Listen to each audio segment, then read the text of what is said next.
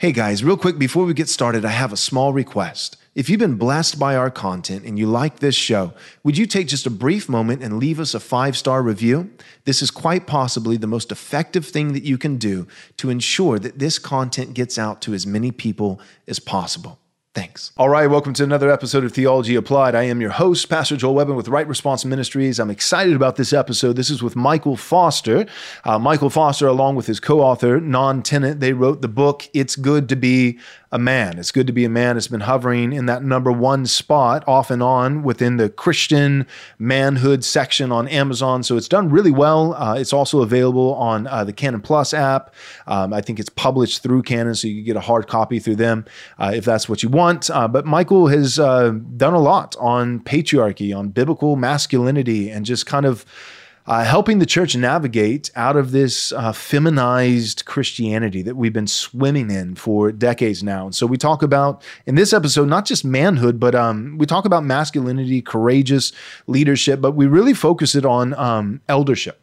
And also the diaconate. We talk a lot about the diaconate and how to actually define that biblically, and why guys just kind of fell apart and folded like a cheap suit over the last 2.5 years with COVID, and how the deck is being reshuffled.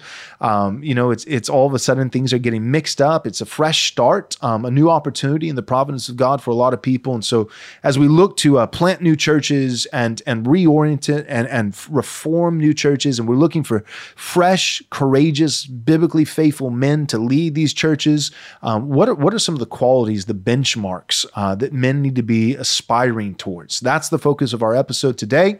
I think you'll enjoy it. Tune in now. Houston, we have a problem. I repeat, we have a problem. Our conference is about to sell out. I mean, about to sell out. We probably have about 75 to 100 seats left. Our venue holds about 525 to 550 seats, and we currently have 450 people who are registered for this conference. The excitement is tangible. A lot of people registered because they wanted to hit the early bird rate. We're now at our normal rate, $130 for an adult, $50 for a kid who's 11 to 17 years old, and kids 10 and under get in free. You can bring the whole family, but the problem is not that we're going to raise the rate again. The problem is we're going to run out of tickets, and we're going to run out pretty fast. Again, we've got about 100 seats or less. 450 people 6 months out are already registered for this conference. We don't want you to miss it. So to ensure that you get to make it to this conference, you need to register not a month from now, not a week from now, not tomorrow, but today. You want to be there for the Theonomy and Postmillennialism Conference, May 5th, 6th, and 7th, with James White, Joe Boot, Gary DeMar, Dale Partridge, and yours truly, Joel Webben. Go to rightresponseconference.com. Again, that's rightresponseconference.com. It will sell out very soon. Applying God's Word to every aspect of life. This is Theology Applied. All right, welcome to another episode of Theology Applied. I am your host, Pastor Joel Webben with Right Response Ministries. And in this episode, I'm pleased to be joined with Michael Foster, who you probably know best as the author of It's Good to Be a Man. Michael, thanks for coming on the show. Yeah, thanks for having me again. Absolutely. All right. So last time you were with us, I told you offline, we were talking, you were one of our first guests. You didn't know me from Adam, and we had, I think on YouTube, we had probably at that time, maybe 1,500 subscribers. And now by God's grace, we have about 33,000. And so hopefully some more people see this episode and find it beneficial and helpful in their walk with Christ. But what we wanted to talk about in this episode is leadership, masculine, godly, Christ-like leadership, especially in the ecclesiastical sphere, church leadership, eldership. We could talk about the diaconate some, but you and I have both agreed in some of our conversations together that the game has changed in the last 2.5 years. There are things that we may not have considered when we were trying to pick elders, when we were looking at ordination, when we were thinking about church unity and potential splits and division and all those kinds of things. It seems like, at least for me, and I know for you also, I'm looking for some things that I wasn't necessarily looking for 3 years ago when I'm thinking about eldership and those kinds of things. So what are some of your thoughts? Help us get started. Sure. So when we think about masculine leadership in the home, in the church, in society, you can kind of look at it through a triad. of authority, responsibility, and ability. Okay. So authority is just the ability to exercise a God-given command, right? God's told a guy, this is your job to lead your household. Pastor, it's your job to preach and administer the sacraments. A magistrate, here's how you punish evildoers and praise the good, whatever. So you actually have the authority to do that. It's within your realm. And then responsibility means you have to do it. So you have these responsibilities. So we always want to keep authority and responsibility at parity. So we've kind of, me and my co-author of It's Good to Be a Man, we've criticized servant leadership because a lot of times what we say is it gives men heavy responsibilities without authority, right? Authority without responsibility leads to tyranny. Responsibility without authority leads to slavery, right? But that's kind of like, those are important categories to have. But we've added a third one, which is ability. And you can just think of it as leadership, but it's the actual ability to execute your responsibilities, right? To get it done. Right. And so I think a lot of us have rethought through authority and responsibilities. Thankfully, we have confessions. We have all sorts of awesome church documents like Year 1689. I'm a Westminster guy. We're very close on what the responsibilities of pastors, elders, and deacons are. I think leadership, though, the ability question is what we've had to reevaluate. A lot of these guys that were in the pastorate during the last couple of years with Black Lives Matter, the George Floyd nonsense, all the COVID shutdowns, the pandemic, a lot of these guys their ability was for existing systems. For systems, they're really a managerial class. And what managers, they're very important people in any organization. What they do is manage a system that already exists. Mm-hmm. They didn't build it. They just execute. They administrate it more than anything. They oversee it. Those guys play a very key role when there's a time of stability in a company. A company grows, and then you add kind of this middle management role. Well, a lot of our pastors had a sort of middle management approach to ministry and whatever. And they're like super easy going. They want to keep conflict at a low. They deal with everything kind of through PR tactics. And then suddenly it all kind of blows up. And people that they never thought would challenge them are challenging them. People that have been in their churches for years, that's run the sound ministry, the children's ministry, founding members are saying, what's going on? Why are we closing down worship? Why are we enforcing masks on healthy people? Why are we repenting of racism? We're not racist. Why are we apologizing for being white? Like white's a secondary biological marker. It's not a sin. Okay. Right. So they're asking these questions, and these managers, they're only good when things are stable. Things are suddenly unstable, and they kind of freak out. And a lot of them became tyrants overnight because they weren't really prepared for it. And they're not good at moving on their feet. They're not good at dealing with crisis.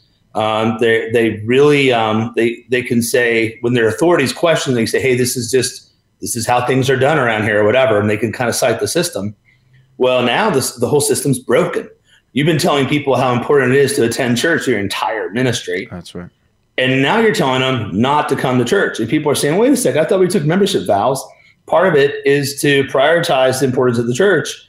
And now you're telling us not to come, and we want to worship God.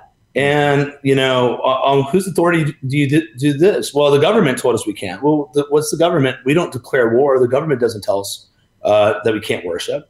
Right. Well, Romans 13, like, what? Come again? And so this got nuts. That's been the last couple of years where, and also there's guys who are faithful men, but they got canceled. They got canceled hard. Right, their reputation got dragged through the mud. It hurt their marriage. It hurt their kids. They lost their jobs. They got fired, and they spent their entire life being kind of seminary trained, and now they're without churches, and people called them authoritarian or rebellious or whatever, and they're trying to figure out what to do. So we're in this kind of new realm where managerial class of pastors they're not going to work. Right. And for a while at least. And we got guys that are good, bold risk takers, but they're risk taking in still a more stable time, where now if you take that risk, you really are, you might lose it all. Mm-hmm. And so I think it's requiring us to think through the pastoral ministry, like how our candidates, multiple streams of income, anti-fragility, how do we stay bold but not wreck our household? This is the new world for us. It's an awesome world because now it makes us rethink things. We don't just we're allowed to question these things and come back at it again and say, okay, what's the wise application of these biblical principles? Right. Yeah, completely agree. Well said. As you were talking about, a lot of these guys in the pastorate are really, managerial guys and not necessarily courageous Cromwell leadership kind of guys. It makes me think, I think part of it is because we've gotten the diaconate wrong. I've done a lot of study on, what is a deacon? Because for a lot of guys, even within the Reformed world, a deacon is basically you have areas of volunteer service, primarily on the Lord's Day, so you got somebody working in children's, and I know that you and I are both, we're both family integrated with our worship, but if you have a children's ministry, you got people volunteering there, people volunteering with setup, especially if it's portable church, you've got parking assistants and all that kind of stuff. And then when you think of the diaconate, it's basically been defined as there are volunteers, and those are members of the church, and then there are heads of volunteers, like a lead volunteer, and that's a deacon, right? So what is a deacon? Well, a deacon is not just a parking assistant, but the lead parking assistant. He's over the parking assistant team. And when I think of like Acts chapter 6, where we kind of, where the diaconate is coined for us, still to this day, you'll see like deacon's food drive, at the Episcopalian church, and what they've done is they've taken the principle that's provided for us in a descriptive text with a specific case study, and they've made that case study the headline, the principle. So deacons give food, whereas I would say, like, no, the principle is deacons alleviate the burden on the elders of the church so that they can dedicate their time chiefly to the preaching and teaching of God's word and study and prayer actually being first listed in that order. So prayer, preaching, and study.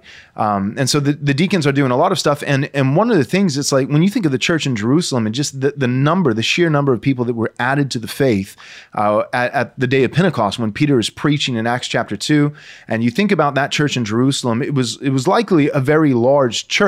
And this sharp dispute arises not between just two individuals. It's not just like so-and-so needs food and we need someone to carry a bowl of soup. It's not 7 men filled with the Holy Spirit and endowed with wisdom so that they can carry soup without spilling it, or so that they can make really great sandwiches, or they can get the right ratio of peanut butter and jelly.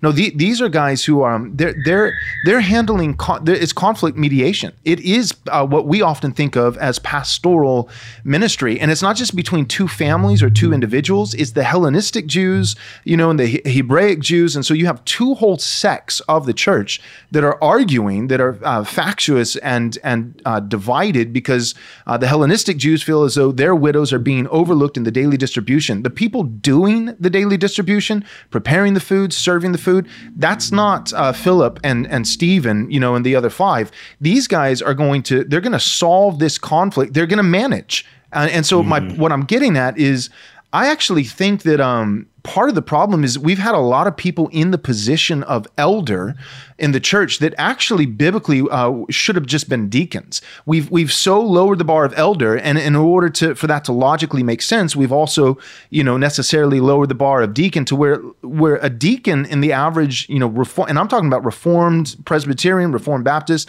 a lot of their deacons would just be faithful church members, I think, by a biblical definition, and a lot of their elders actually should be deacons. And I know you and I both, as confessional guys and patriarchal guys, we would hold to a male diaconate. But these guys, my point is, when people think of the pastor, 1 Peter chapter 5, I charge the elders among you as a fellow elder, shepherd the flock of God. People, all that I would say yes and amen. If I said, what is a pastor? And people say, well, pastors should shepherd. And I'd say, yes, but here's what just happened. We sound like we're on the same page. We're not, because what you just did, very likely, is you eisegeted into the word shepherding, that shepherding, it exclusively equates to interpersonal pastoral counsel. Whereas I would say, give me the verse in the Bible that says that a minister who's administering the ordinary means of grace on the Lord's day, preaching, teaching, and ministering the sacraments, make me a biblical argument how that's something other than shepherding. 90% of the elders shepherding, I think, is Lord's Day. Yes, pastors counsel interpersonally. But a lot of those things, actually, those managerial, mediating conflict, marriage counseling, which that's pretty much what marriage counseling always is some kind of conflict, and going in and providing counsel and mediating conflict and those kinds of things and seeking reconciliation and resolution. I think that's what guys like Stephen and Philip, that's what they were doing. And not just between a marriage with two individuals, but two whole groups that could have represented hundreds, if not even perhaps thousands of people in this fairly large church in Jerusalem. And so my point is, I think we had a lot of guys that really, biblically, I would argue, measure up as deacons, but serving as elders. And so when there actually was a call for courageous leadership and wisdom and discernment, and like the sons of Issachar knowing the times and which direction to go, deacons don't do that. And if you have a bunch of pastors that are actually really just deacons, then the church is in trouble. What do you think about that? Yeah, I mean, I think it's true. I think we just basically had a lot of people who are officers in the church that shouldn't have been. Yeah, a ton of them. I mean, one of the key things in any officer, whether it's a deacon or an elder / pastor, is the ability to keep your nerve, to make sound judgments, and to make them on an important timeline, not an urgent, right? You deal with it in the right way. And I feel like my job, one of my biggest jobs as an elder is to stay cool and calm, be the calmest man in the room when it comes to these things, and not overreact. And that's what I saw a lot of people doing, is people were trying to put out fires instead of like, well, maybe let it burn for a little bit. Let's figure out what's going on here.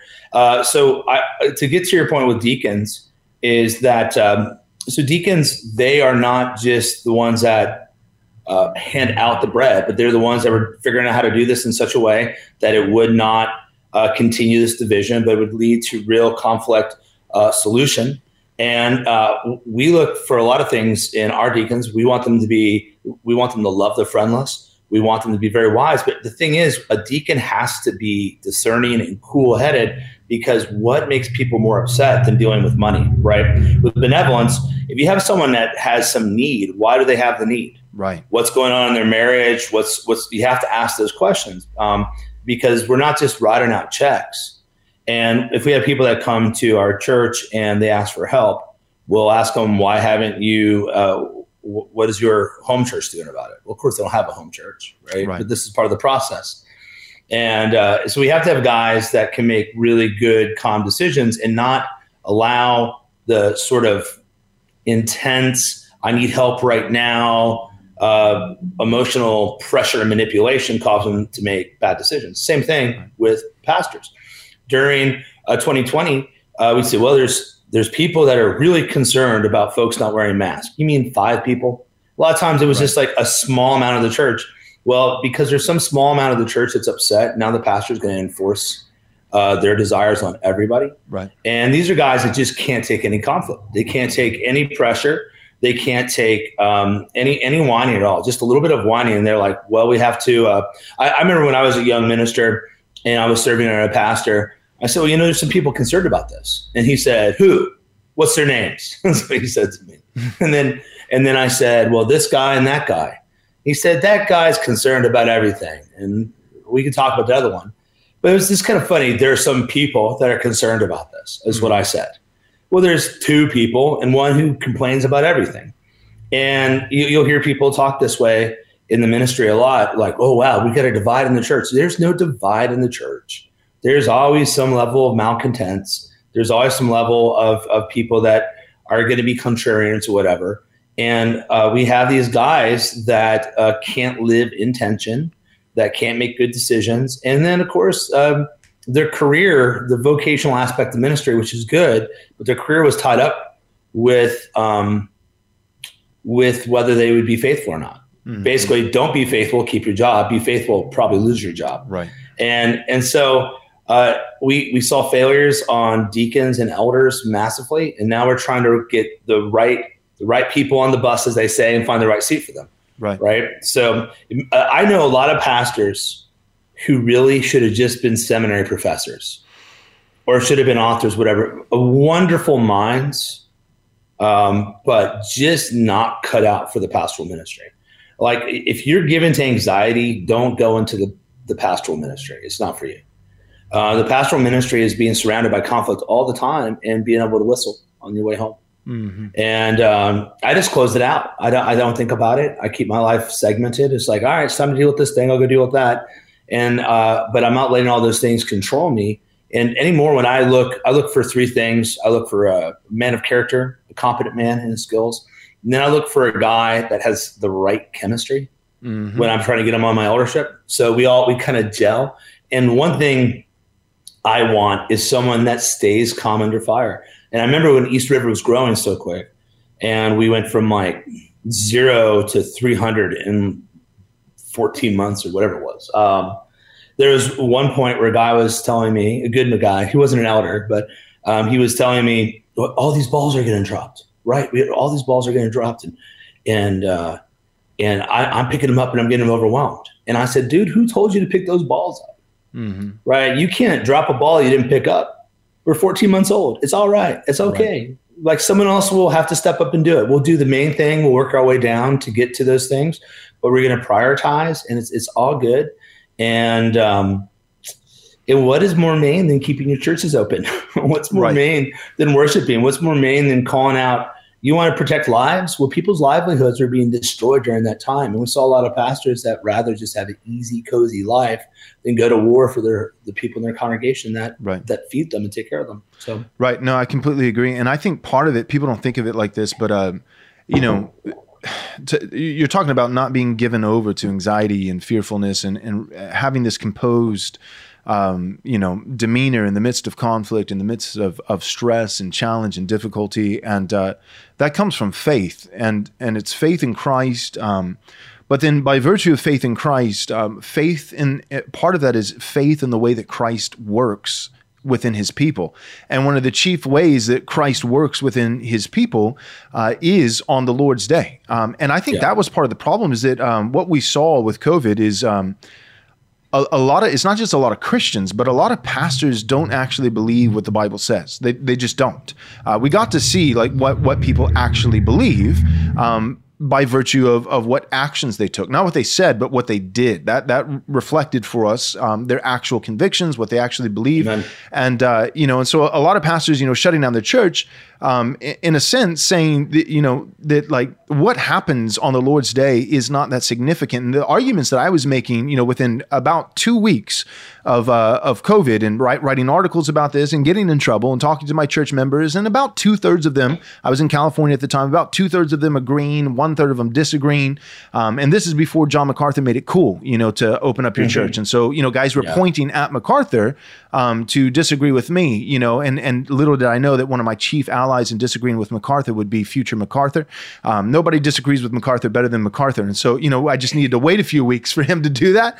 But the point is, one of the things that I was trying to use to persuade people in the Word of God is persuading them that Christ, who is always present, and this is the way that I word it, Christ, who is always present with all believers by virtue of the indwelling ministry of the Holy Spirit, he promises us, even though he's always present, he promises to be uniquely present on the Lord's Day when the church gathers together. That on the first day of the week, when the church, the saints gather together for the ordinary means of grace to be administered in publicly preaching the word, praying the word, singing the word in hymns and psalms and spiritual songs, and seeing, S-E-E-I-N-G, seeing the word in the only two images that we've been prescribed, being the Lord's Supper and baptism, Christ promises to be in our midst in a unique way. So Christ is always present. And I think that's part of the reason why pastors and Christians, they were way too too comfortable with letting the Lord's Day gathering go because they're like, well, God's omnipresent. Christ is always with us, and we can record our sermons and live stream them on Sunday. The pastor's preaching behind the pulpit in an empty sanctuary, but everybody's in their living room, listening and watching. And we can select some songs that families can sing together and just thinking that, what's the difference? And then these same pastors, the hypocrisy is overwhelming, now, writing articles, and stuff about the importance of the gathering and why you need to be in church. And it's like, well, you just got done telling your church that they don't need to be in church. That what happens here is overall, it is absolutely insignificant. It is absolutely unnecessary. You told them that by your actions, and now by your words, you're trying to tell them otherwise. They don't believe you. I don't believe you. You shouldn't believe you. You're a hypocrite. And so my point is, if we actually believe, you were saying, give it time, be patient. Who told you to pick up all those balls? The church it's only been 14 months. And, I've been having similar conversations. So we planted in April, first Sunday of April last year, 2021. And so our church is 18 months old, meaning the longest that anyone could be a member of Covenant Bible Church in Central Texas, north of Austin, where I pastor, the longest standing member we have is somebody who's been in the church for 18 months. That's the max. And, and I'm preaching I'm preaching postmillennialism. I'm preaching patriarchy. I'm preaching general equity theonomy. And I'm reformed, and I'm preaching, the doctrines of grace. And guys are finding us, through podcasts and YouTube and social media, and they're coming. And I've had some members come to me and express their concerns. And I think it's well-intended, well-meaning, and I don't even think they're wrong about the concerns they have. But some of the more mature members in the church have come and said, Pastor, I think some of these guys are attracted to biblical patriarchy, but they don't actually know what it looks like on the ground. They don't know what that means practically, and they're showing up and dragging their wife with them to your church because they're watching you on YouTube. They love it, but then they show up. Their wife's not loving it, and it's actually producing. Before things get better, they're actually getting worse. And so it's producing some of your preaching and videos and stuff is producing conflict in some of these marriages. And, it's awesome to see the church grow in 18 months. We've gone from 20 to about 130. It's awesome to see the church grow overnight so quickly. But man, I'm really concerned that there's a storm brewing, and that's what anxiety is, right? Even if it's not real, it's this constant sense of impending doom, even if there is no doom. And so what I've told these guys is like, okay, so what member, name them, right? So exactly what you said, that's the first question. So who are these people? Can you put a name behind it? And of course, without fail, it's like 2 or 3 couples, not 20 or 30, but 2 or 3 couples. And then those 2 or 3 couples, I can say, okay, so this is what we can do. Logically, the longest that they could have been members in our church is 18 months. That's the max. Now, the couples you just listed have been members in our church from 3 to 9 months. So this is what I want to say. Let's let the means of grace do their work. Just wait. Just give it time. Like, do we actually believe that Christ is spiritually present when the church gathers together, and that grace is being imputed, that people are receiving the grace of God through his word preached? And as we charge and address one another with psalms and hymns and spiritual songs, do we believe that Christ is uniquely present? Is it a mere memorial? Our view of the Lord's Supper, or is Christ spiritually present with the Lord's Supper? And is he actually nourishing his sheep directly from his hand? And these kinds of things. These guys, some of these guys just got baptized 6 months ago. Let's wait. Let's see what happens here. And yeah, we'll provide pastoral counseling, but not every 5 seconds, not every 15 minutes. Let's wait. Let's see what the Lord does. And I think a lot of people have, they're coming around to that and saying, oh yeah, we do believe in the Lord's Day and the ordinary means of grace, because I've used that against people in a loving pastoral way, but just saying, look, part of why you're attracted to our church is because we're saying that the church, the way that it responded to COVID was wrong.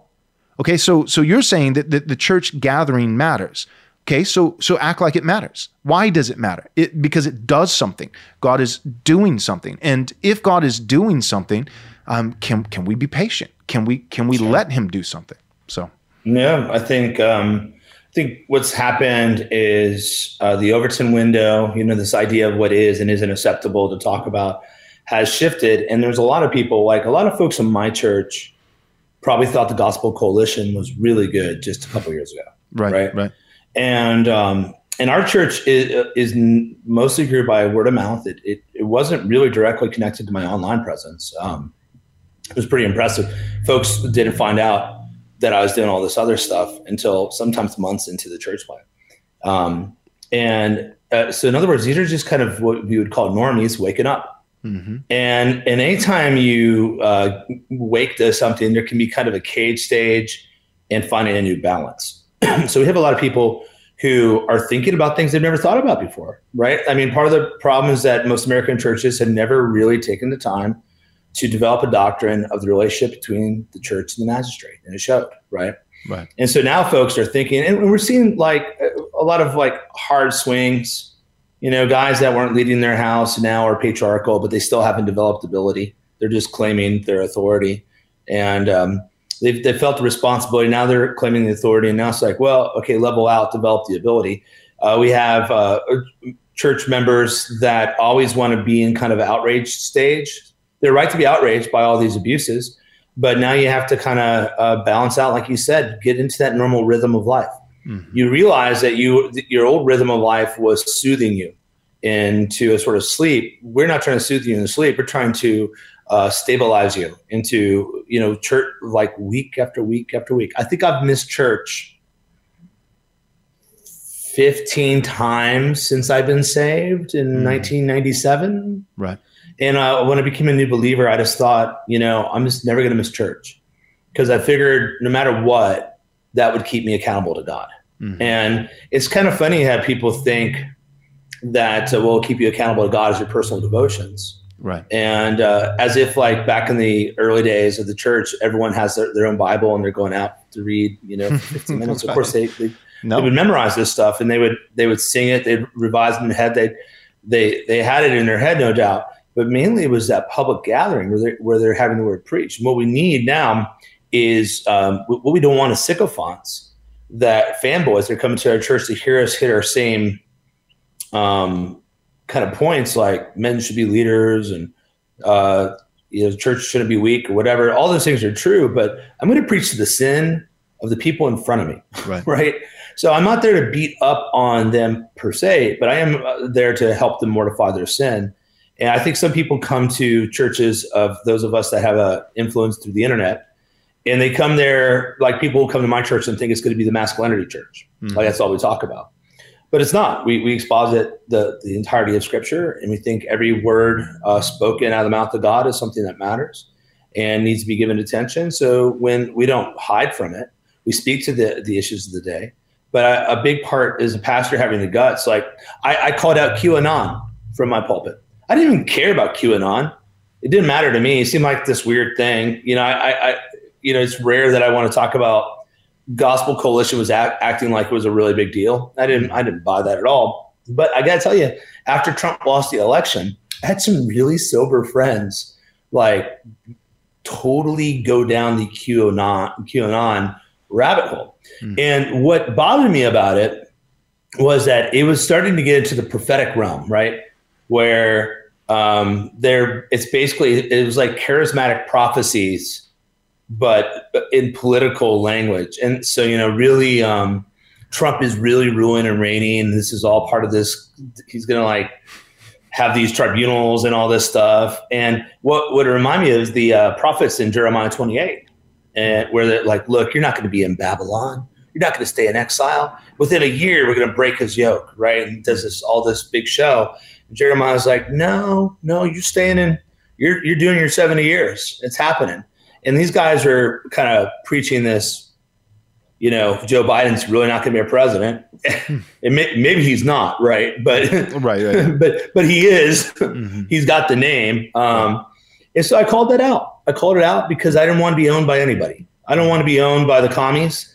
And I don't want to be owned by a bunch of nut jobs. So we lost 3 or 4 families. Mm. I didn't make it very personal, but we're representatives of Jesus, and our job is to call out sin and go after truth wherever it is. And that's our job in the pulpit, to deal with the sheep in front of us. And so some of these guys are coming to these churches and they're kind of finding a new equilibrium. And so everything's being reset right now. Like there's not a single trustworthy denomination, right? There's bad SBC churches. There's bad PCA churches. There's some pretty weak CREC churches out there. Tons of bad Baptist churches, evangelical, free, whatever. There's not like one true layup right now.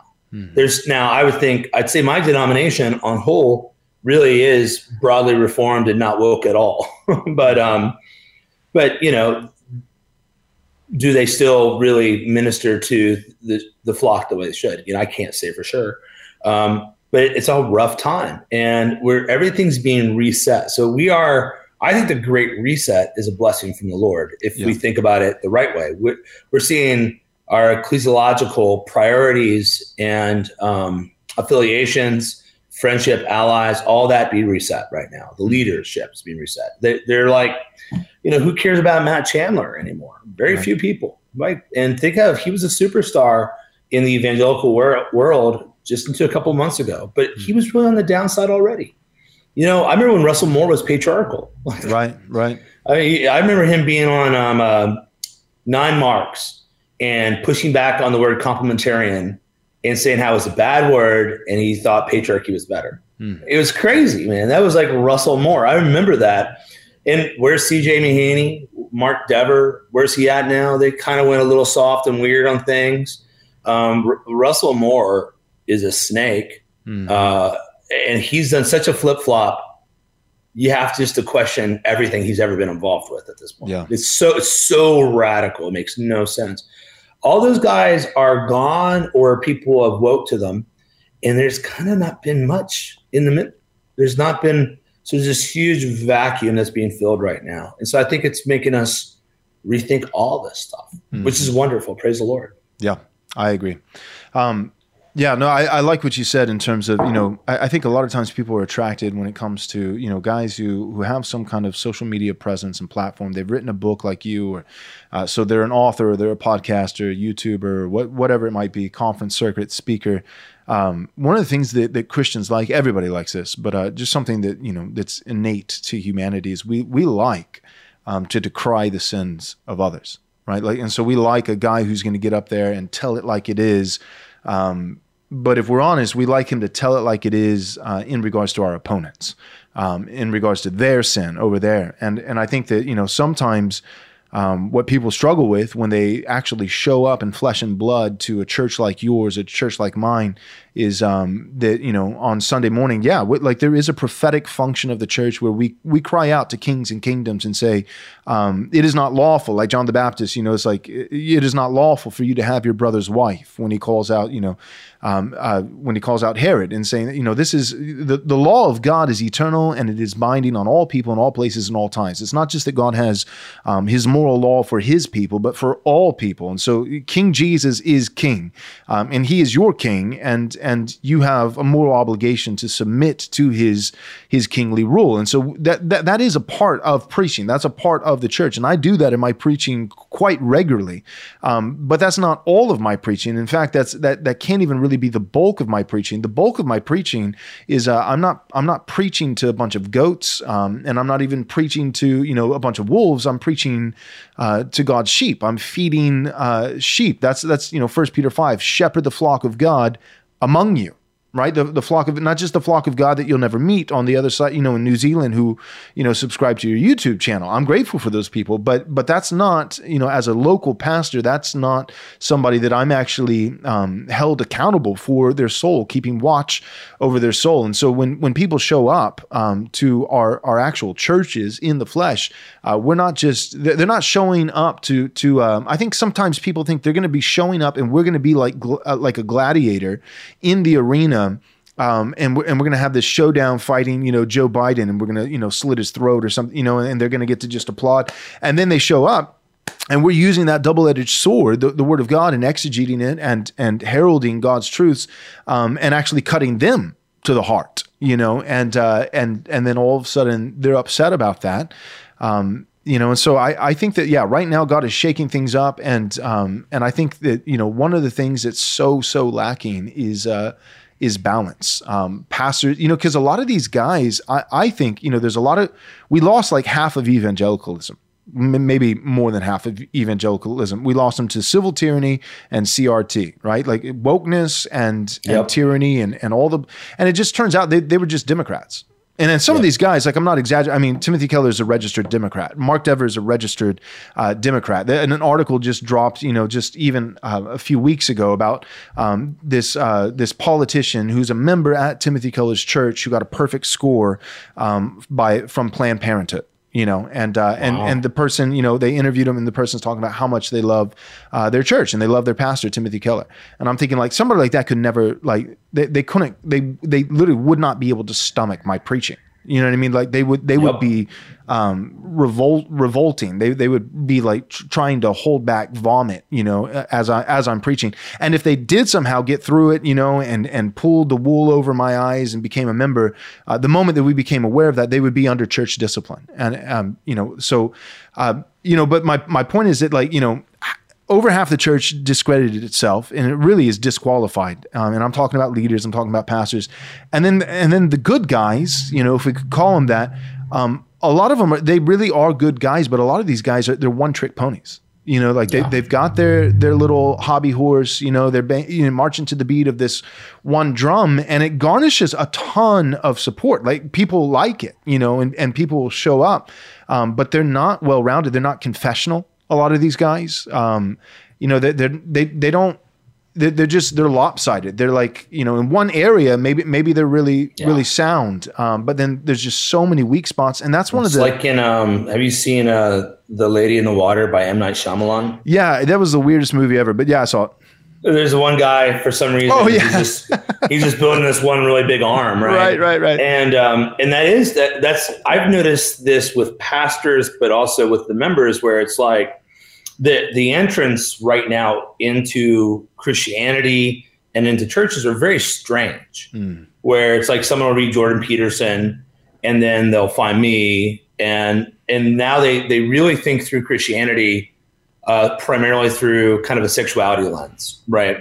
Or you have someone that, we've got a large Canadian population that comes to our church and visits, actually. So do we, yeah. Yeah, we're actually helping some of them plant a church down here in the States for basically Canadian refugees. Right. But they're interesting because they'll have this really developed doctrine of the lesser magistrate, but know almost nothing else of Reformed theology. So they have like this crazy civil doctrine that's like good, crazy good, like it's well formed, but not know anything about ecclesiology or soteriology. It's very fascinating, and so people are really they are really imbalanced right now, and a lot of them real quick aren't convinced that they need the Reformed theology, like the foundation and covenant theology. Because I would say, like, what I've realized, one of the foundations for a good political theology, good theology of sex, good theology of all these other things is covenant theology. I think that's kind of like that's the foundation that all these things spring from. Do you understand the covenant nature of God and the way that He works in the world through covenants? And I don't personally think dispensationalism long term, like there's some outliers like John MacArthur, praise God for he's done awesome stuff. But I personally would say as much respect as John MacArthur is worthy of, and I do believe he's worthy of respect, I think he's done some great stuff inconsistently. And I'm grateful for that inconsistency. Praise God. But my point is, long term, I don't think that's the theological framework that's going to be able to support these kinds of endeavors. But my point is this: I think one of the reasons why it's hard for me, I don't know about you, but it's hard for me to sell people on you can't just be anti-woke, or you can't just be patriarchal, or you can't just be post-mill, or you can't just have resistance to tyranny is obedience to God. All these are good things, but we need to learn our ABCs. We need to we actually need to learn start with grammar and logic, and then we'll get to some of this rhetoric stuff at the top. But one of the reasons I'm struggling to convince people is because they're looking at the fruit. And so my point is, they're saying, so you're telling me that it's imperative as a foundation to be confessionally, covenantally reformed. Okay, yes. But 75% of the confessionally, covenantally reformed guys were cowards when COVID hit. And they shut down their churches, but you can see the Instagram photos of them at a BLM rally. And then you're telling me these other guys that are anemic theologically, like these Calvary Chapel guys, they kept their churches open and told Caesar to take a hike. So I'm just not seeing it, Joe. I'm not convinced that you need this for this. And part of that's because our own team sucked, like really, really sucked. And it's what do you think about that? What do we do about that as local pastors? Well, it's crazy, right? Because so you find yourself in the trenches with people you never thought you'd be in the trenches with. I know, yeah. And then you find yourself like firing at people that you never thought you would fire at. Like I watched some friends go directions that I just never thought they would go in a million years. I mean, really, the churches that fell apart and some of these guys that really went for the hardcore, you have to do whatever a government agent tells you to do. It was a little bit surprising. And there was also, like you said, good surprises. The folks that they basically just loved the church, right? They just loved their people and they feared God and they took a strong stand. And you found yourself like at times like with charismatics who are, pretty much Arminians. And you're fighting the same fight. Well, what's interesting, what I see happening is those guys though are what I would tell someone. All right. So, listen to the Calvary Chapel guys' argument for why they did it. And what direction, what's the trajectory of their argument? I guarantee it's more covenantal. It's more built around sphere sovereignty. They might just be doing it in their own broken way, but they are moving towards truth that they were forced to. Right. But they just knew, like, from the heart. See, that's the thing that's so upsetting. It's one thing to fail from ignorance. It's another thing to fail from knowledge.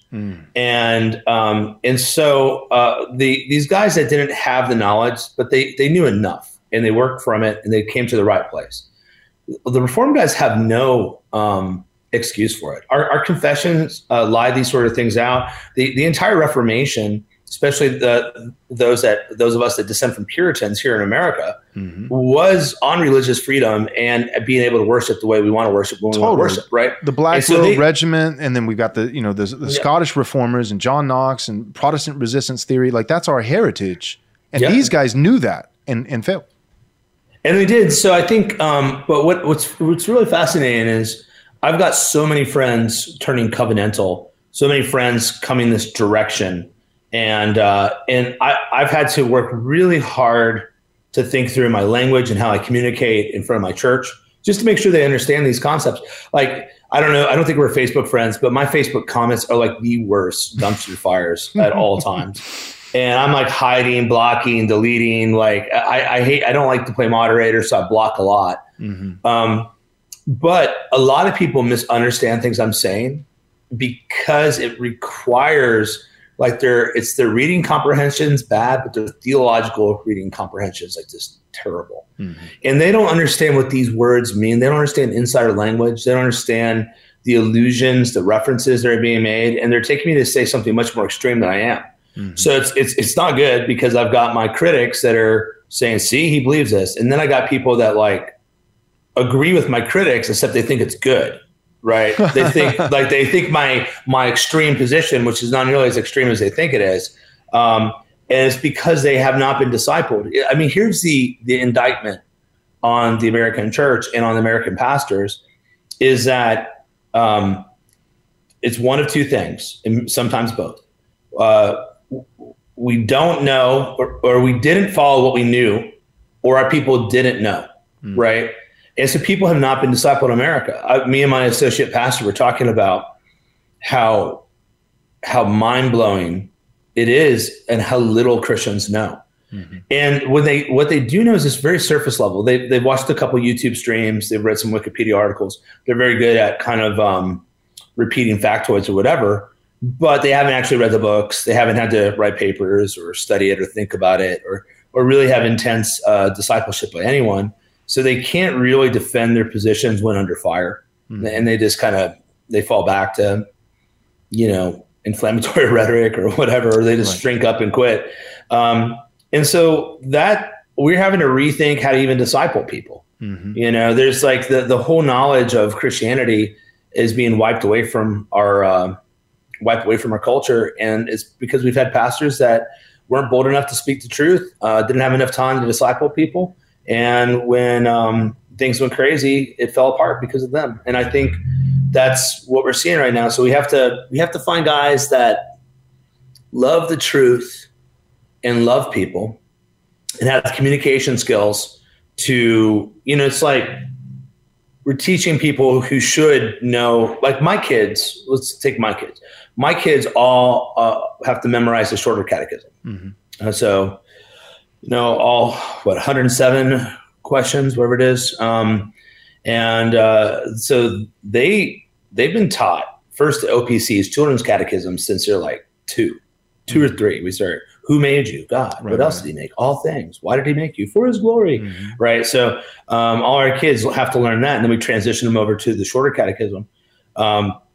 My kids know more theology by the time they're 10 than almost all Americans do. And that's not because I'm an awesome dad. That's because that's how sad it is right now. Right. And so how do we bring confessionalism back to people in a way that's accessible and still engages culture? Those are the three things I'm looking for, is confessionalism, right? Doctrinal standards. So a confession is simply a summary of biblical doctrine that we've agreed upon. Why I like the Westminster 69 would follow this is Westminster was Presbyterians, Congregationalists, and Anglicans came together and were able to put together a consensus document on these main things. That wasn't the full flavor of all those guys, but that was the flavor they could agree to. Right. And I feel like you get that many people of those different persuasions in one room, they come up with that doctrine. You know, one that's really funny. I heard George Gillespie, though, who, when he opened his prayer as they're about to write the definition of God, he actually prayed for the definition of God. What is God? He's the spirit, yada, yada, yada. And so there's like, that's it. Right. But these guys are uncommon men. So helping people see the value of these really tried and tested summary documents, consensus statements, and how it relates to their life, that they're not dusty, but they're good. I mean, when I first read the Westminster, I was blown away by how full of life it was. I thought it was going to be a very dry document. It's very devotional. It moves you. Then to communicate this in a way that's accessible to folks that like know something that's wrong, they've been awakened, but they don't have the background. And then to do that also where it motivates them to build holy culture, right? To be involved. And that, I think, is really what we have to do. And that's a high order right now. Where do we find these men that can do that? Yep, I completely agree. One of the things that's been helpful for me is just, helping people see that it's not a matter of whether, but a matter of which. So like confessionalism. One of the things that sold me and that the Lord's used me to persuade others is helping them see that every Christian is confessional. It's not a matter of whether, it's just a matter of which. You either have, the confession that you're writing in your own head as you go along, right? The confession that's constantly evolving, that it's radically incomplete, or you can have a confession that's historical, that's been written not by one individual, but multiple individuals, all your theological superiors, and tested and tried and true over centuries. And that's one of the things that sold me on, like when I was like, all right, man, I've got to have a confession, 1689 of Westminster. These are my options. I've got to be able to get behind one of them. One of the things that sold me was exhaustion. I was so tired in my pastoral ministry at that point of doing theology a la carte, right? New issue rises up, or I just be preaching through books of the Bible, but expositional preaching kept getting me in trouble because as I'm going through books of the Bible, we'd come to a new topic. And then all of a sudden, the elders and I, we have to, have a 7-hour, conversation and hash it out. And then we're looking to all these individuals. Well, what does MacArthur say? What did Sproul say? What did this guy say? And then we're debating it because we don't agree.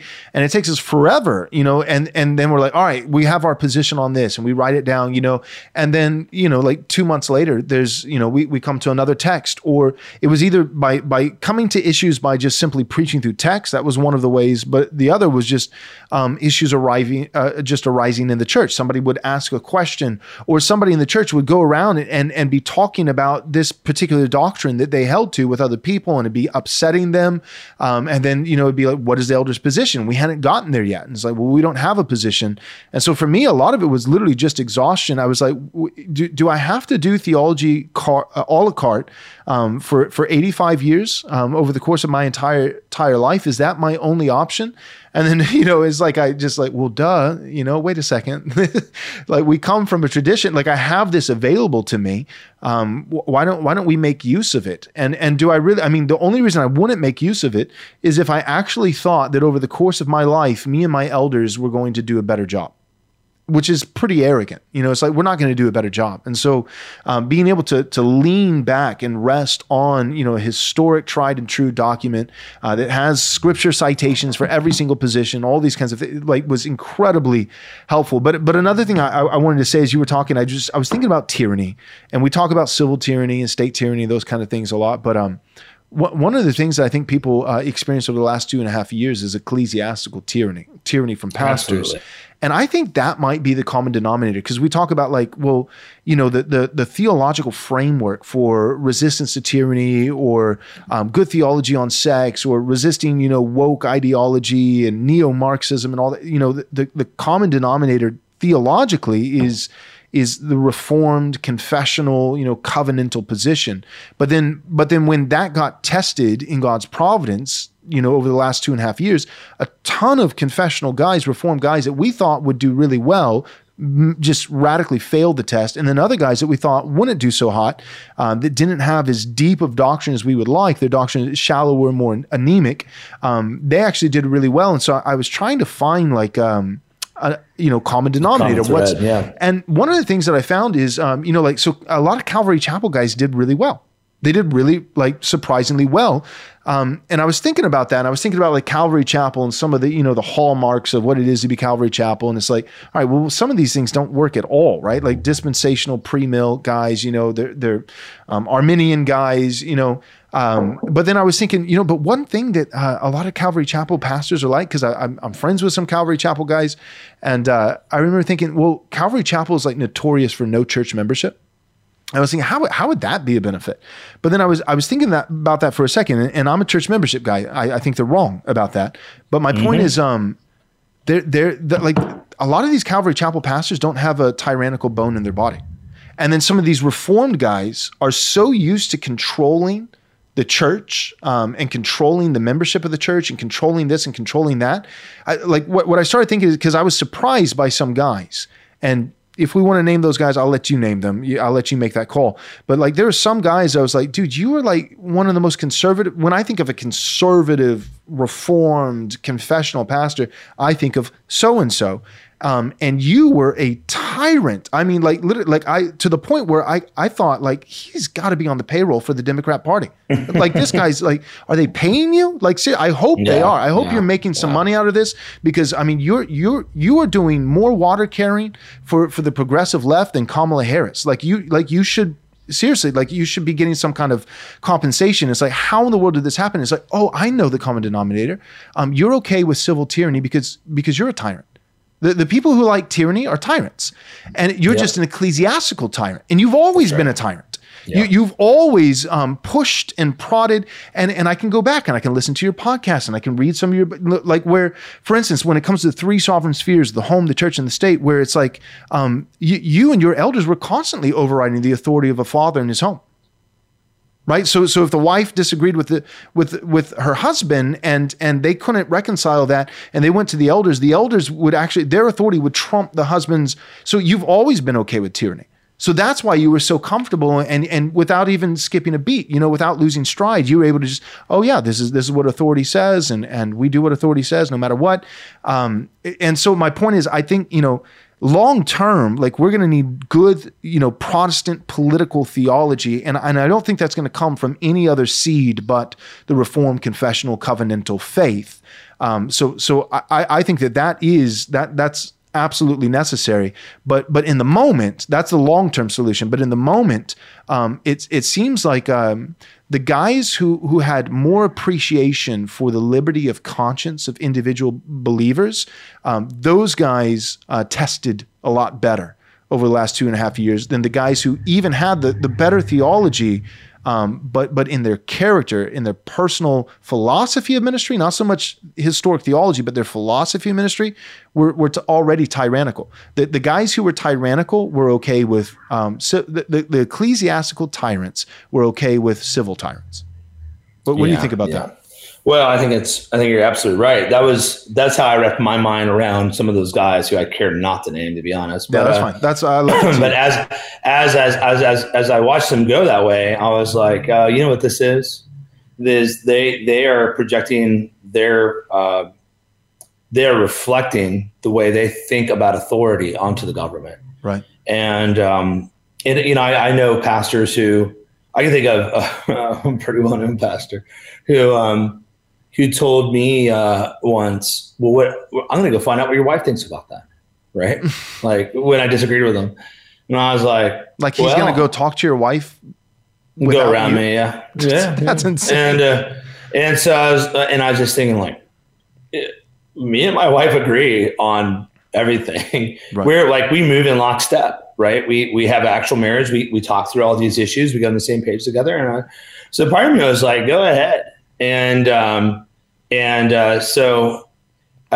course she agreed with me. And so we saw that sort of attitude. And so I started messing with those guys' heads, because they're always, it's funny how they think fathers are always these abusive tyrants.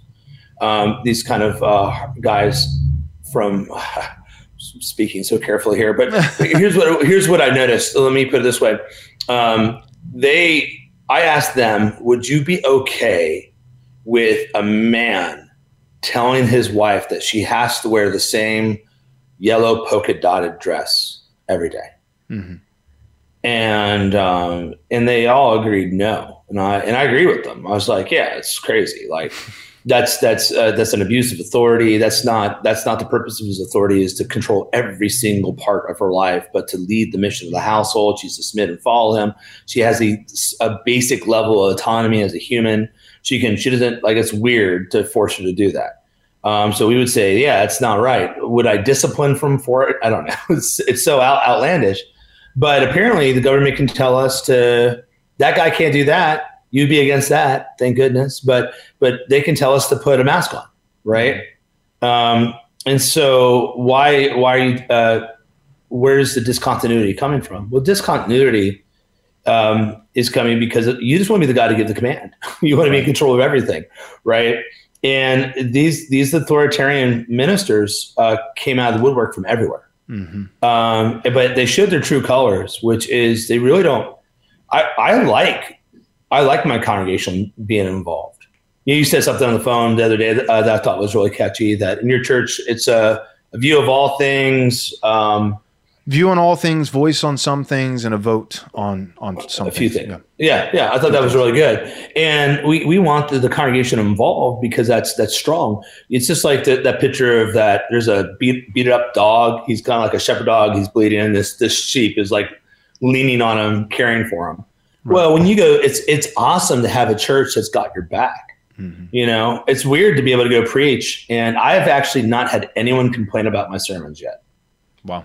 And I'm not super edgy all the time, but I'll go there sometimes. I preached an Easter sermon on transgenderism. I thought that was funny. But probably the weirdest Easter sermon anyone's ever heard at the church. But these guys, yeah, I think you're right. And the Calvary Chapel guys really view the church as a community moving together. I was discipled in Calvary Chapel. It's a wonderful starter church because they love people and they love the Bible. Yeah. They just got bad theology, you Right. know. But a great place to start. And what we need now is pastors that, here's how you know someone loves authority. They love its limits as well. They respect it. Like the guy that Jesus comes and says, yeah, I'll go help you heal your servant. He says, oh, you don't have to come. I'm a man under authority. I know how authority works. If you say it, it'll be done. And he was right. But people that have been under authority before understand the extent and limits of authority, and they don't abuse it. They measure it. And so, like I will demand that everyone in our church marries a Christian. Demand. I will command them to, in the name of God. I will be like Moses was to Pharaoh. I will be as God to them. That's right. I will not tell them who to marry. Right. That's not my job, right? You know, even as a pastor, you got to be really careful when you play matchmaker, right? And it's like a dangerous role to be in as a pastor. So do I have authority? Heck yeah. Do I have authority over people's marriage? I do. I do have real authority. But it's limited authority. All authority is limited. Authority exists like energy. So energy, conservation energy is neither created nor destroyed is the idea. It just changes forms. So you basically have these three institutions that are all headed by men, which is church, family, state. And if the family abdicates, that creates a vacuum of authority that someone's going to take up. Well, that's what's happened in the government. The government gobbled up that authority, and now they're daddy government, right? If the church abdicates, it goes somewhere. So what's been going on is that there's been this huge shift in authority. And what we have to do is return authority back to the household. Yes. And then we also have to return authority, take back authority from the government and distribute both to the household and the church. Right. And everything right now is out of whack. But the same amount of authority exists. It's just it's not distributed correctly, and you've got to get it back to where we're at. That's where we're at right now. You know, and so that's the problem we have is like we're trying to get guys that are fearless in their authority, but also understand our job is as pastors to call men to rule in their households, to call the governors to rule in a righteous way, and to do the same in our church. We're trying to reset the flow of authority where things are rightly, you know, the rod belongs to the family, the keys belong to the church, and the sword belongs to the magistrate. Right? We all have different discipline powers. We all I can excommunicate someone. I can call it the government. I have real power. I cannot punish crime. I can deal with the sinful aspects of crime. And so we all have powers and limits. So what these guys had never really thought through that or don't care. And now what we need is to rise up a generation of fearless pastors that are absolutely committed to sphere sovereignty. Yes. And reestablishing it, helping these kind of blowhard patriarchal types. There are some guys that get into it and they're like, they really are abusive with their authority. They're over. And so we have to correct them, but we don't want, like, I always tell people with a strong-willed kid, people, how do you break a strong-willed kid? Don't break his will. Like, life takes a strong will. Yeah. Right. Life requires a strong will. And so what you really need is to learn how to bend and aim it and channel the right way. So as these people are coming to our churches, they've been awakened. Well, we don't want to just put out their fire, but we want to contain it so it's productive and going somewhere. Right. That's the challenge we have right now. Amen.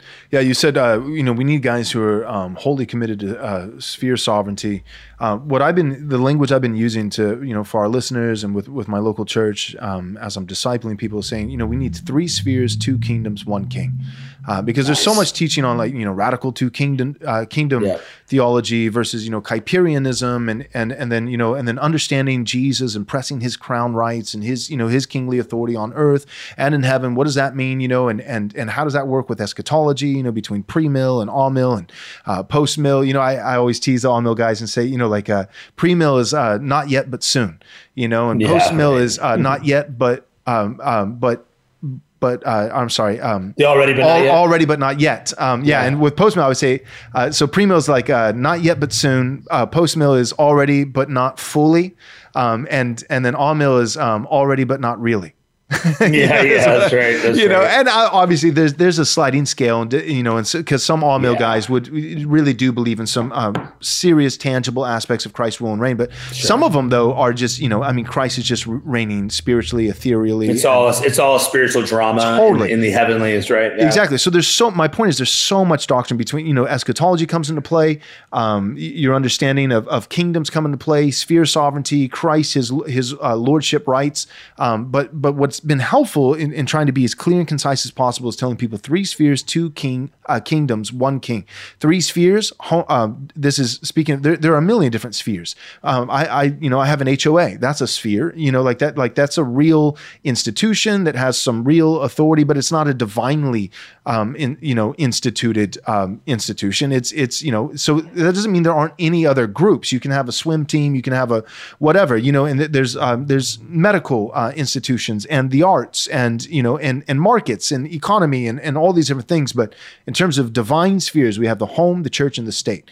And this is not a hierarchy of it's the state over, the church that's over families in the home. These are 3 parallel spheres that are autonomous with their own authority. And there are moments where there's overlap, like a Venn diagram. One is not over the other. So 3 spheres. There are 2 kingdoms. And what I'm trying to help people see is it's not the kingdom of common and sacred. I think that's a bad dualism. That's a bad distinction, and it's also not this 2 kingdoms of church and state, but it's the 2 kingdoms of light and darkness, and there can be light. So the kingdom of light. The church doesn't have a monopoly on that. Whenever you have a godly, righteous, Christian civil magistrate, you have light in the sphere of the state. And the Bible says false teachers will arise from among you, speaking about the sphere of the church. Whenever you have a false church with false prophets and false teachers, you have dark in the sphere of the church. And so you have 3 spheres, the kingdom of light and dark, that are distinct from one another, but overlapping. And then 1 king who's over all of it, who's Christ Jesus. And I think if you can get guys to understand that basic concept, and then understanding, having confidence in the authority that they have as husbands, as fathers, if they're elders, if they're deacons, if they're on the city council, and having guys actually get involved in local politics, and understanding how much authority they have, but also knowing exactly precisely where it stops, that all human authority is vested authority. There's no such thing as inherent human authority. No man has authority in and of himself. It's all stewardship. It's all given, vested by God to a particular end. And the moment you get past those ends, and so the last thing I was going to say is just that the state was a tyrant, but I think the church has been a tyrant too. And it seems like out of those 3 spheres, the one that has suffered the most, right? As pastors, we think about the church and like the state is encroached over the church, and especially the last 2.5 years, with lockdowns, shut down your church. That's true. There's something there. But out of the 3 spheres of the home, the church, and the state, no sphere has had its authority gobbled up, like you said earlier, more than the home. The state has gobbled up a ton of familial fathers' responsibilities, but so I think the church has too. And again, that common denominator, like trying to find a correlation with pastors who are willing to shut down their churches or started not just saying, hey, masks are optional or even recommending, but actually requiring masks. Like when they did open, you have to wear a mask to attend. Those guys, I would say that's tyranny. That's a binding of the conscience. Even the reason why I wanted our church to open was because it's like, if our church is open, guess what? That allows for both consciences.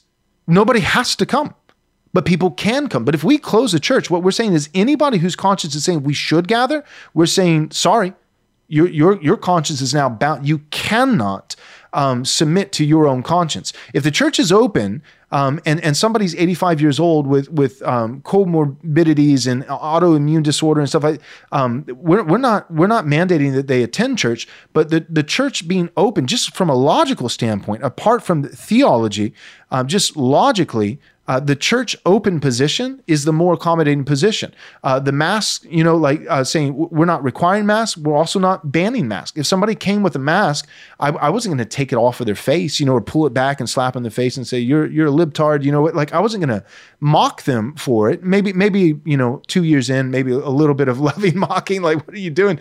But, you're allowing for both. But what pastors didn't consider is it's like anytime you use the word require or mandatory or any, and especially with the church, the house of God, what you're essentially saying is that the one thing that Christ says is necessary for somebody to come to his table, faith, right? You're saying, well, in this case, it's faith plus a mask, faith plus like that. And I think pastors, one of the reasons they were content to pull that trigger and make those kinds of decisions so quickly and so haphazardly is because they didn't realize how big of a decision it actually was. They didn't realize that what they were saying was, you cannot come to the Lord's table unless you have faith in the Lord Jesus Christ and a mask on, or we're just going to take the Lord's table away from his people for 4 months, or we're just like, they didn't realize. It's almost like a puppy, like some of these pastors, it goes all the way back to the beginning of our conversation. They were managerial leaders. They were like a puppy, but a Great Dane, right? Like a 9-month-old puppy that still thinks it weighs like 7 pounds, but it's actually like 65 pounds, and just making these decisions, not realizing how much power and how like the far-reaching implications and theological implications were of what they were deciding. And so guys were they were tyrants and without even realizing it. The last thing I was going to say, I forgot about this, but one way I think the church has encroached on the family in a form of tyranny is by having too many midweek programs. Like we're telling dads, like, dude, you need to be doing family worship. You're the pastor of your home. And then there's Wednesday night, Thursday night, Friday night. And then the state with public schools, with this sports and that's, and all. And then it's just like families, like, you talk about doing the Westminster Shorter Catechism. And I think there's a lot of men who really do want to do something like that. And they're like, when? The church took all of our time, whatever the state left over. And so I just feel like the state is the major tyrant, but then whatever they don't gobble up, the church often gobbles up. It does. And then the family. Because the people ask too, though, and that's where this is a corrective time where, like, what do people judge a church by a lot of times? Well, basically your music and your children's program. That's right. And so part of we have to so we have 8 foundational commitments. One of our foundational commitments is we are committed to a streamlined form of ministry. And so any decision we make in our eldership, we run them by our 8 foundational commitments. They're our philosophy of ministry. And I was feeling the pressure to disciple people and almost added a midweek service. And we're like, you know what? The thing is, when you add these services, they don't go away a lot of times. That's right. Right. So church programs are kind of like government programs. Once you start one, they never go away. And even though there's like 5 people going to it and it's like should have been killed forever ago, but it means a lot to this elder's wife and therefore it keeps on going. Right. But no, I think you're right is that that's the difficulty. Like what happens when everything's broken down, when everything's chaotic, where do you rebuild? And we're rebuilding, we're starting new churches. We're making new disciples, correcting imbalances. We're creating new informal, formal networks, denominations. It's an exciting time because we get to rebuild. And this world, this idea of neutral world versus negative world, positive world, that comes from Aaron Renz, really starting to take off. And we don't live in neutral world anymore. Like it is not seen as a good thing to be a Christian. It's not we are increasingly enemies of the state, certainly enemies of the zeitgeist. And so now we're building churches for the so-called negative world, for when it's a negative to be a Christian. And that's what we have to do. So it's exciting to be part of it, man. Yep, I completely agree. We're trying to focus on just the Lord's Day. We had, Sunday morning, and we just recently added, Sunday evening. If we, in the future, as the Lord provides, like we next thing would probably be Sunday school, like an optional 9 a.m. before church at 10 a.m. Eventually, maybe like a Sunday prayer meeting. We have our evening service at 5. Maybe there's a 4 o'clock prayer meeting. Like I want to have not just a Lord's hour, but a Lord's day. But that's all I want to have is a Lord's day. Because I just, when I look at church history, God has sustained his people in virtually, every nation, every culture, every century by having a robust Lord's Day. And then the rest of the time, it's like, well, what are we doing? How is the church ministering? You're being the church. Like I want fathers to be in their home with their wives, with their children, but also I'm telling the guys all the time, like preaching this all of Christ for all of life, Kuyperianism, not one single square inch, of all God's creation that Christ doesn't cry out mine. Then they need time to start that business. That business isn't going to start itself, which means what that looks like is not having a Wednesday night service. Because Wednesday night, after working 40, 50 hours already that week, you need to be able to come home and be working on plans for starting your own business so that you're economically bulletproof and cancel proof, And so like we want these parallel Christian economies and businesses and all this kind of stuff. And that stuff takes time. And one of the reasons Christians don't have time is because the church takes all their time. So I love what you're saying, that streamline of ministry. And but the thing is, we're only 18 months in, and I'm already, like, as a pastor, having to remind our people of that when they're like, well, what if we had like a women's kind of, and I'm like, but remember what we're trying to do? Restore Christendom in every sphere of life. This, it's not just the ecclesiastical sphere. Like we want the Lord's Day to be like the Puritans' view, the market day for the soul. You come and you just get loaded up with all these goodies. It's the delectable mountains. Pilgrim's Progress. You get a glimpse of the celestial city, but then you go home and we say goodbye for the next 6 days. We do. We do one men's meeting, one women's meeting, one youth gathering, and we do. We do women weekly or monthly? Monthly. Yep, one woman. So we do women's on Tuesday, youth on Wednesday, and men on Thursday on staggered weeks. There's 1 week where nothing happens, and that way we don't steal Tuesday from someone always, or Wednesday always. Love it. And we do it. We try to do high quality. They all start and end at the same time. They, with the exception of the women's ministry, they're all elder led. And we find like you can get a lot accomplished, and people say, well, where are people going to fellowship? Well, they're adults, right? Like they can share phone numbers, and we don't have small groups right now. We don't need them. I'm not 100% against them. I'm not a fan on the whole, but Well, anyway.